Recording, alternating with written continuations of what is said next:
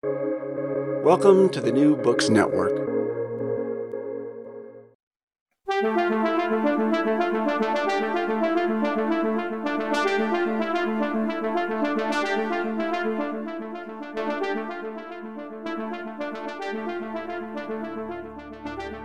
Italy has just held an election in which it appears that a far-right candidate from a post-fascist party has won and whose leader will become the next prime minister of the country. What's happening in Italy? What does this election tell us about wider developments in Europe today?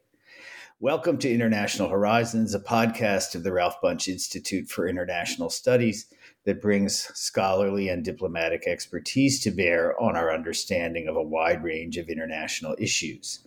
My name is John Torpy, and I'm director of the Ralph Bunche Institute at the Graduate Center of the City University of New York. We're fortunate to have with us today Andrea Mammone, a historian of Italy and of the European far right, who teaches at La Sapienza University in Rome. Mammone previously taught at the University of London, has been a visiting scholar at the University of Pennsylvania and at the European University Institute in Florence. He has published a number of books on post-war and contemporary European far-right parties, fascisms, xenophobia, memory, and Italy, including Transnational Neo-Fascism in France and Italy in 2015, and a book called Italy Today, The Sick Man of Europe in 2010 with Giuseppe Veltri. He will soon publish a book on southern Italy and is currently writing about the return of nationalism in Europe. He's also written for numerous newspapers and periodicals, including the New York Times, Washington Post, The Guardian, Al Jazeera, Corriere della Sera, and CNN. Thanks for joining us today, Andrea Mammone. Although we will not know for sure for some time, it appears on the day after the Italian parliamentary elections that the far-right Brothers of Italy and their leader, the woman, ironically, Giorgia Meloni, have won enough votes, it seems, to form the next government. This would be a breakthrough in two respects. The first so-called post-fascist party and the first woman would take power in Italy. Can you tell us, Andrea, about the Brothers of Italy and what makes them post-fascist? I used to call them neo-fascist in the sense that, I use post-fascism in the sense that everything happening after the fall of fascism in 1945. But I think that, they are actually from a specific neo-fascist tradition. So first thing is that they are a far-right party. Even if in Italy not everyone is considering them a far-right party. But they are a far-right party because they share, similar themes as as Le Pen and other people across Europe, not just Europe today. But they are also a neo-fascist party, and I will be trying to explain why. So neo-fascism developed in Italy in 1946, when after the fall of fascism there were a bunch of former fascists, still fascists, that didn't want to give up. So they wanted to rebuild a sort of political movement. And in 1946, they built this very teeny, at the time, party called the Italian Social Movement. Well, this party ended up being a presence in Italian parliament and the largest far-right party in post-war Europe up until, let's say, the mid-80s. When Jean-Marie Le Pen in France led the Front National to the first electoral successes. So this party was neo-fascist because it was made by people who were actually fascists. Many of them were coming from the fascist experience directly. And so they kept this sort of neo-fascist ideology, so ultranationalism, Catholicism, anti-communism, and so on, all over the years. At some point, when Berlusconi get into politics, this party shifted, becoming National Alliance. This National Alliance at some point merged with Silvio Berlusconi and disappeared. What happened is that at some point with the crisis of Silvio Berlusconi, I mean, Berlusconi is not the same Berlusconi as it was in the past. Some of these people who were in the Italian social movement and later in the National Alliance left Berlusconi's new container and they created Brothers of Italy. So even if Brothers of Italy today is claiming that they have nothing to do with fascism, they have nothing to do with neo-fascism, but I mean, this is not true, this is not real. It's not real because, as I said, they are coming directly from this tradition. Almost all the major activists and leaders are coming from that specific parties of the past. They use the same symbol, the flame, the famous flame that is still in their symbol. And that flame is not, as Meloni said in an interview with the New York Times a week ago or something about that yeah, she said it has nothing to do with fascism. In reality, it has to do with fascism because that specific symbol for activists of the time was symbolizing fascism and or Mussolini and their ideas burning for the eternity. Moreover, the name of the neo-fascist party, the Italian Social Movement, so the initial are MSI, for some militants meant Mussolini sei immortale. Mussolini, you are immortal. So the party, Brothers of Italy, always claimed to be in line with this tradition, and it is a neo-fascist tradition. So, in my view, they are 100% neo-fascist, even if they are trying to claim that they are something completely different. Got it. So, but what does that mean today? I mean, other than feeling some kind of whatever sentimental attachment to Mussolini, a lot of people seem to be suggesting that Meloni's advantage in this election was simply that she wasn't a part of the prior governing coalition or governing group that fell apart in the summer under Mr. Conte. And or under Mr. Draghi, I'm sorry. So, to some degree, it's been described as a situation where she simply has clean hands, so to speak, and isn't tainted by having been in the government before and people like that. So are you saying that, there's a significant element of the Italian population that still feels this kind of whatever soft spot for Mussolini and fascism of the 1920s and 30s?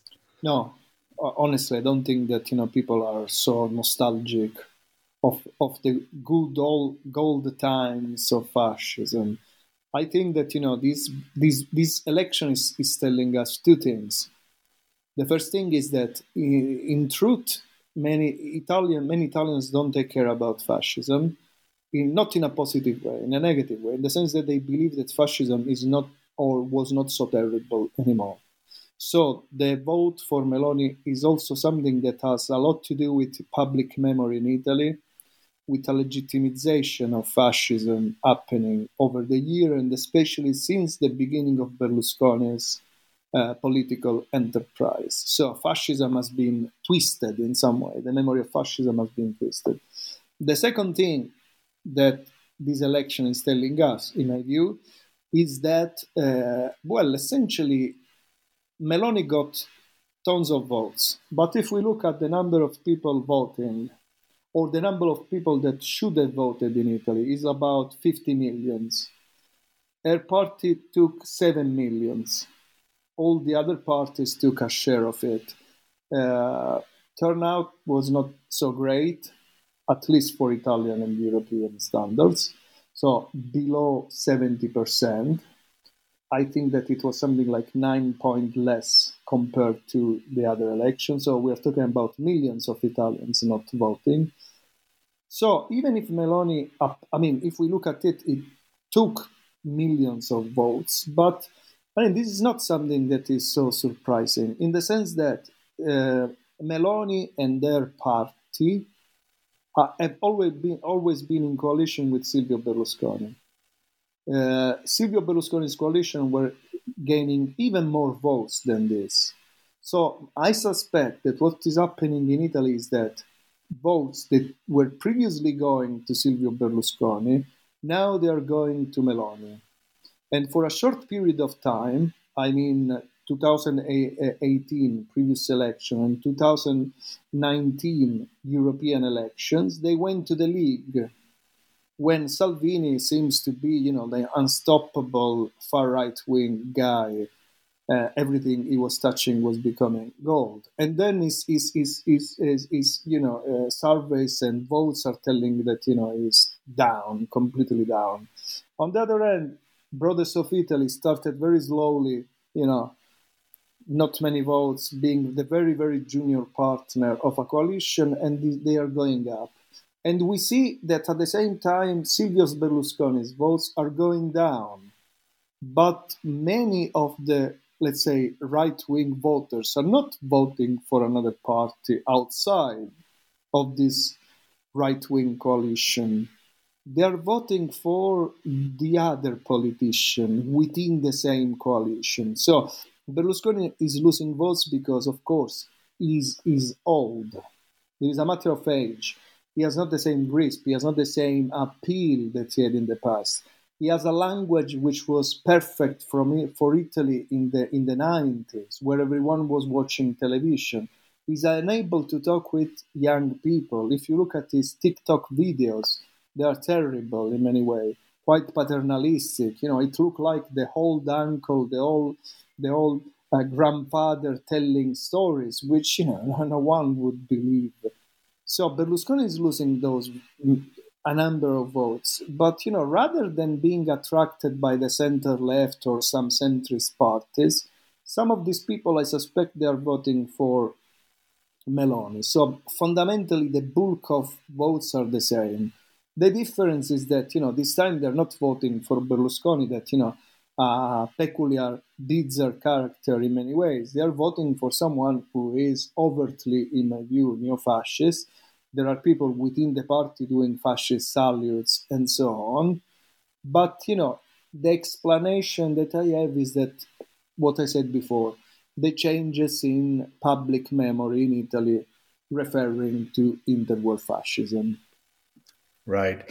And my understanding is that the right benefited from advantages built into the political system of, allying with other parties, whereas the left sort of was at odds with itself. I mean, that they failed to sort of present a coalition at the election, and that makes a big difference in terms of who actually wins these elections. Could you talk about that a little bit? Yeah, I mean, Italy had historically in the past, let's say up until the 90s, a proportional system. Now it is a mixed system, some of majority, some proportional, so it's pretty complex to get a full understanding of it. What happened since the 90s is that you had two different blocs competing for the first time in Italian post-war history. So it was clear who was winning the election immediately after. For example, Berlusconi or Romano Prodi, the former president of the European Commission, who ran against Berlusconi and won twice. In the last two elections, things were much more fragmented because there was the Five Star Movement who was outside of this frame. And in this specific election yesterday, there was also another coalition, the so-called Terzo Polo, the third pole.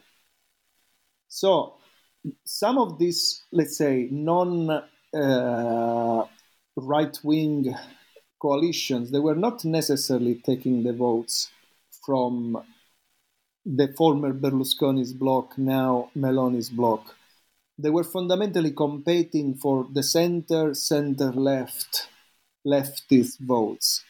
So rather than having a single coalition that probably, we are not sure if they were voting because, it's very easy to say, okay, 25 plus 14 and we are close to the center right winning the election, but certainly they would have challenged the center right alone. And I think that what the left in Italy forgot in this election specifically is that Silvio Berlusconi's coalition and this right-wing bloc almost always run together in coalition historically.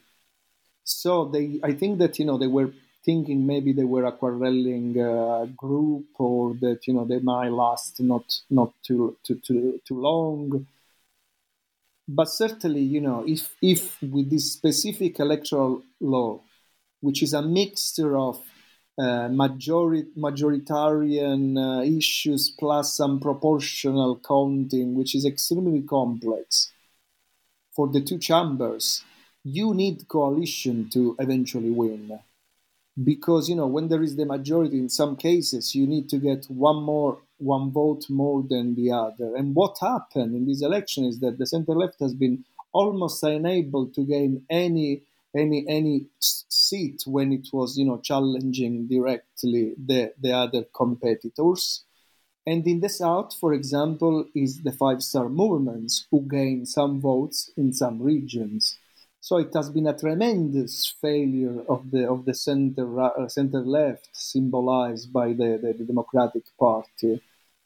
And I'm pretty sure that there will be some changes in the near future in the leadership, even if I don't even believe that the leadership is the problem. I think that this party is the problem itself, because it is unclear if they want to be more centrist or sometimes more social democratic in a sense.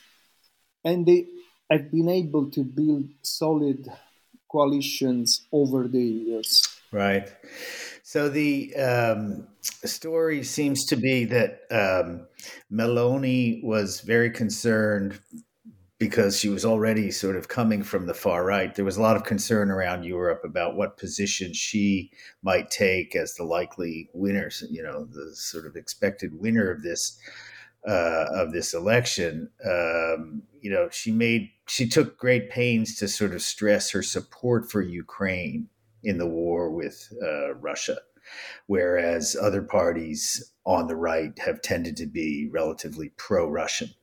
So can you tell us about, what that all may mean for the future stance of Italy? I mean, there's obviously a lot of concern about the, weakening of the European sort of resistance to Russia. And her position in that sense does seem kind of odd, frankly, for a far-right politician in Italy. Yeah, I have to say that, I have to say two things to answer your question. The first one, in my view, is that, Giorgia Meloni is clever in many ways.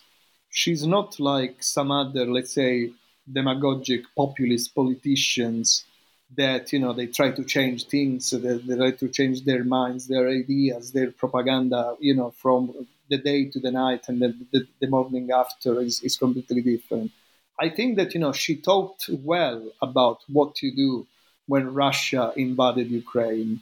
And she realized immediately that if she would have had one opportunity to run Italy, considering that almost all the international frame was supporting Ukraine, she couldn't side with Russia, because she was already aware that the majority of surveys in Italy were saying that she was ahead, or she could win an election. So, in my view, she has been extremely clever in this sense. And she got that specific line. So, if she will be able to keep that line, it's very hard to say. It's very hard to say because, fundamentally, the European far right is divided on Russia, on what to do with Russia. Even grassroots movements I'm seeing in Italy, but also in other countries, some of them are supporting Ukraine, others are supporting Russia. Some are supporting Ukraine because they think that they are the nationalists defending their land against an invasion, and because of the Azov group in Ukraine. Others are siding with Putin because they see him as a sort of ultranationalist leader. So there are already division within the far right at large, let's say. So, but in her coalition, Silvio Berlusconi is historically a friend of Putin. Berlusconi, what he said, since the beginning of the Ukraine of the war in Ukraine, he said that he tried to contact Putin. Putin was not replying. He said that it wasn't, and that was the line in his party, that Putin is not the same Putin that they used to know.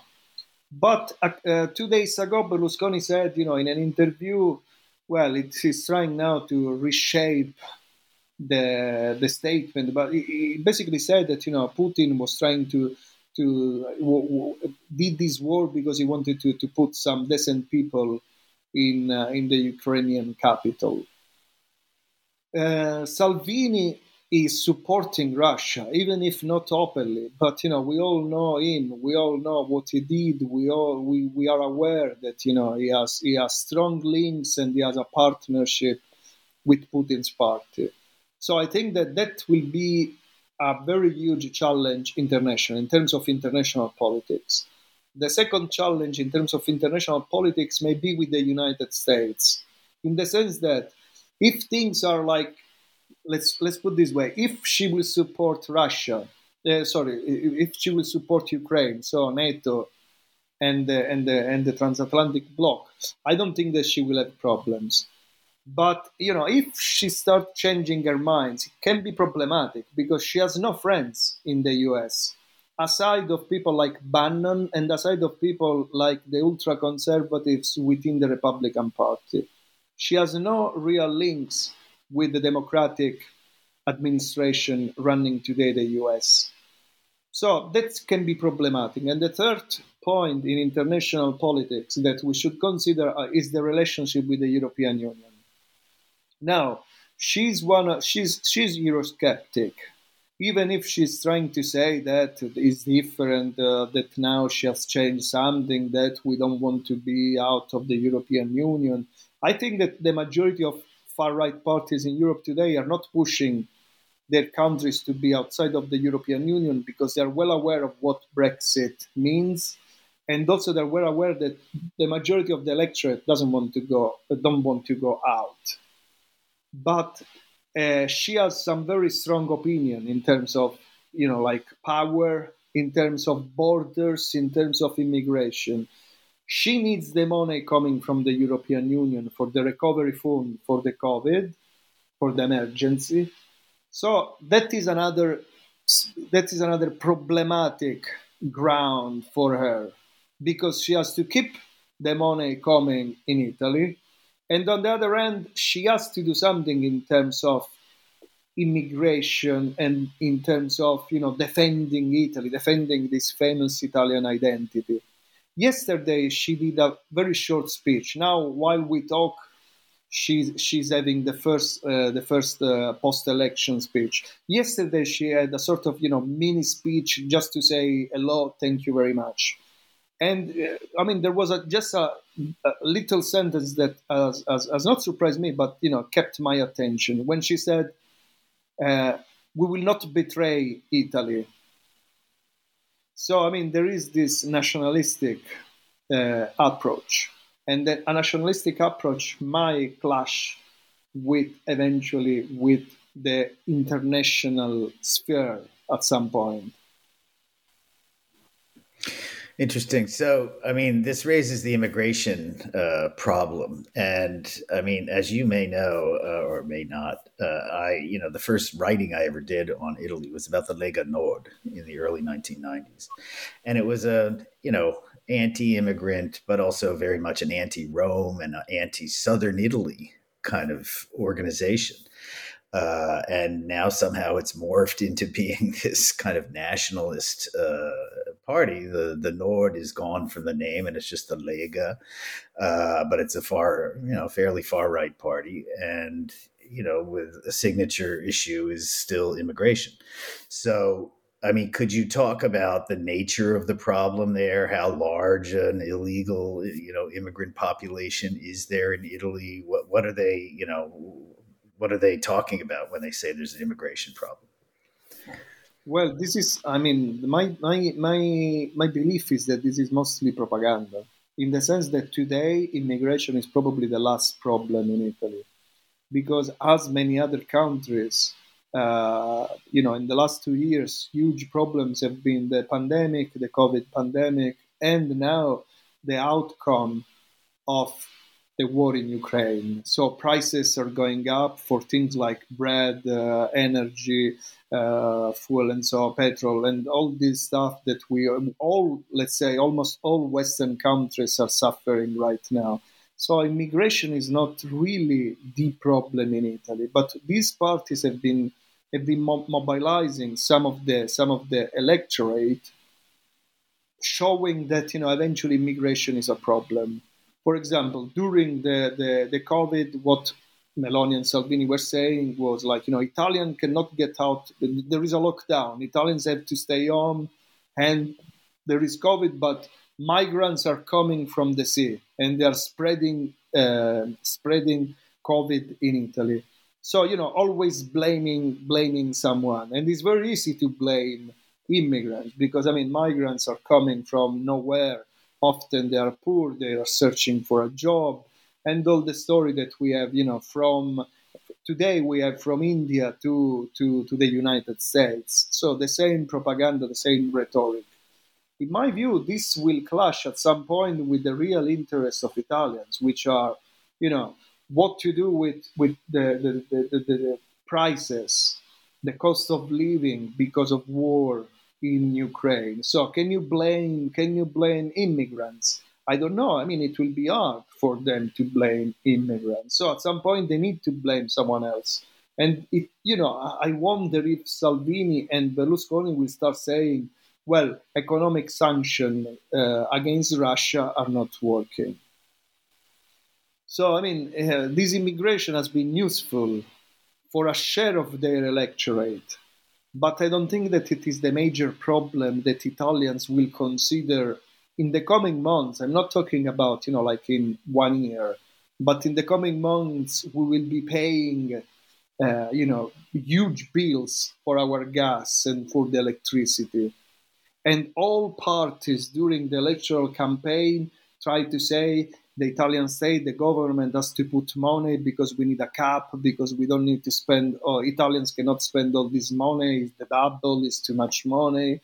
It is a problem. So you cannot blame immigrants for that.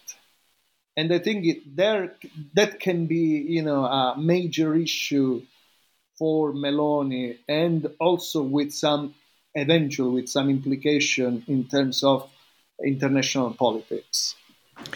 Right. So back to Giorgia Meloni and the fact that she is obviously a woman. And I'm sort of curious what you make of the significance of that, the fact that she's going to be the first female prime minister.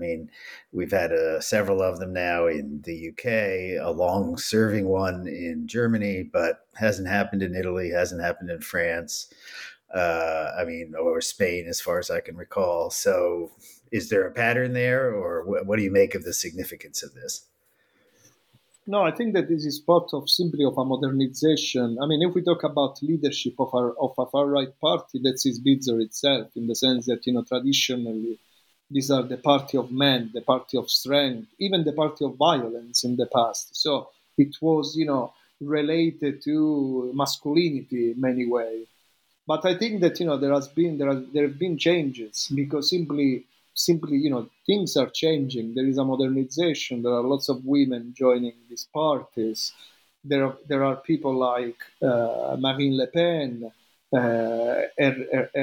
and before in Italy before Meloni there was Alessandra Mussolini, the grandnephew of the granddaughter of Benito Mussolini. She founded a little teeny party, and then she also joined Silvio Berlusconi's party at some point for many years.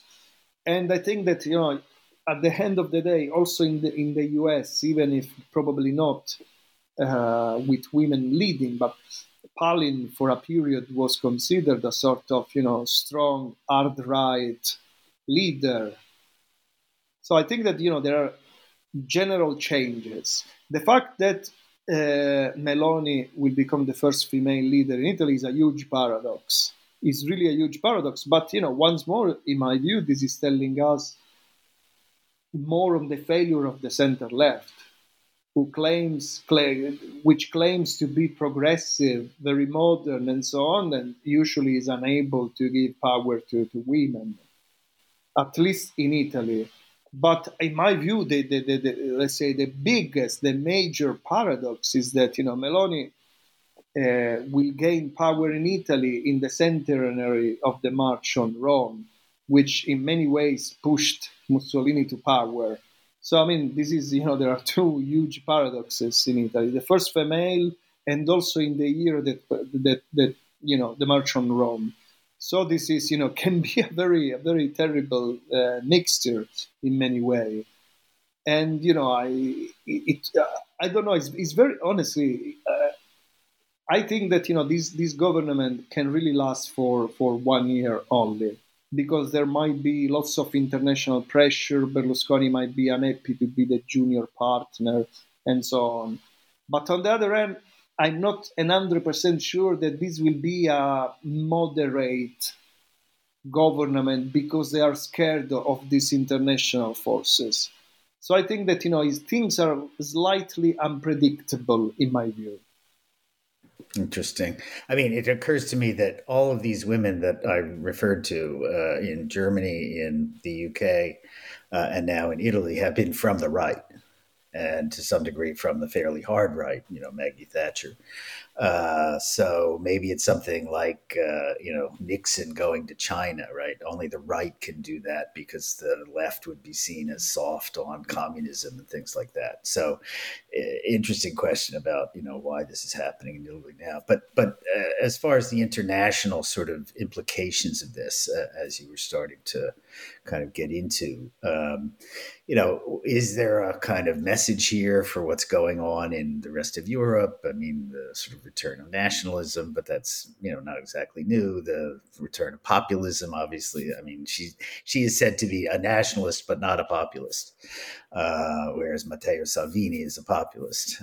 But maybe you could talk a little bit about what you think this, tells us about what's going on in Europe more broadly. Well, I think that this is in a larger trend. This is not something new. I think that the Italian election can be explained in many ways.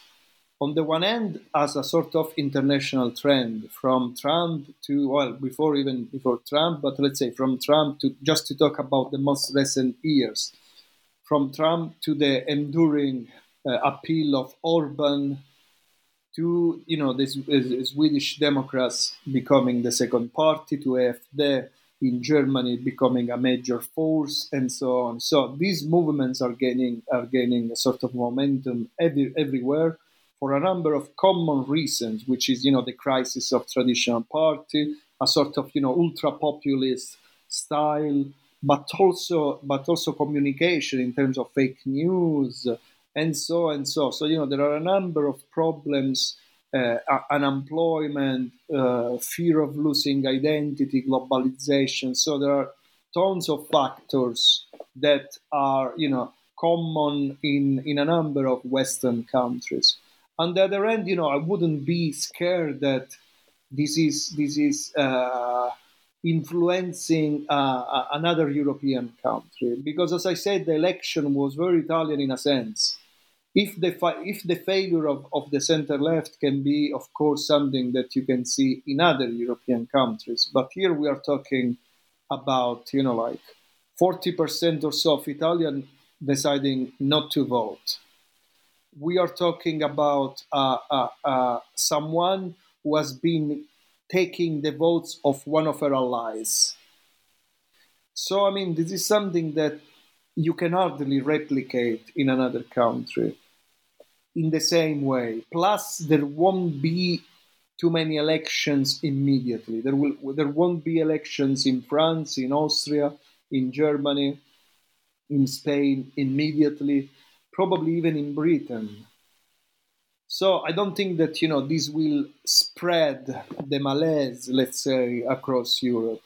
But what is this telling us is that, certainly these type of movements have appeal, and have more appeal because they've been legitimized. And in my view, they've been legitimized also by the mainstream. And for the mainstream, I'm not saying by only the national mainstream, but also by the international politics. If we look at the European Union, we have seen that the president of the European Commission saying something before the Italian election, saying, well, we had all tools eventually if Italy is shifting towards the Hungary side, let's say. Well, firstly, probably this was a comment not to do before an election, because it has been immediately used by the right-wing party to say, look at what the European Union is saying. They want to stop us. This is not democracy. Second point, well, this is, if they have the tools, why have not they used it against Hungary years ago? Why the political group leading the European Union, I'm talking about the Europe's People Party, why they had Orban among their ranks for years without pushing him out? So they had an anti-democratic leader within a mainstream moderate party. And now they were supporting Silvio Berlusconi in Italy. How can you support Silvio Berlusconi in Italy? The second time they're supporting Silvio Berlusconi, because also in the previous election, they were believing that Silvio Berlusconi was someone stopping the wave of populism in Italy, which is ridiculous itself, because Berlusconi is a master of populism. But on the other hand, Berlusconi is with forces who are Eurosceptic, who are challenging some of the European Union. So, I think that, there are things to clarify within the European Union itself, but they are legitimizing some of these forces. So I think that, the problem is wider than a single country.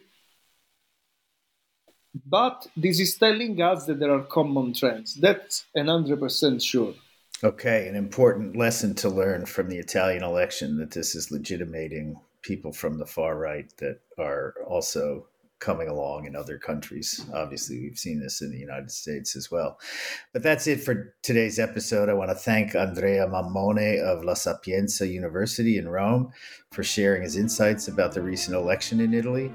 Look for us on the New Books Network, and remember to subscribe and rate International Horizons on Spotify and Apple Podcasts. I want to thank Osvaldo Mena Aguilar for his technical assistance, as well as to acknowledge Duncan McKay for sharing his song International Horizons as the theme music for the show. This is John Torpy saying thanks for joining us, and we look forward to having you with us for the next episode of International Horizons.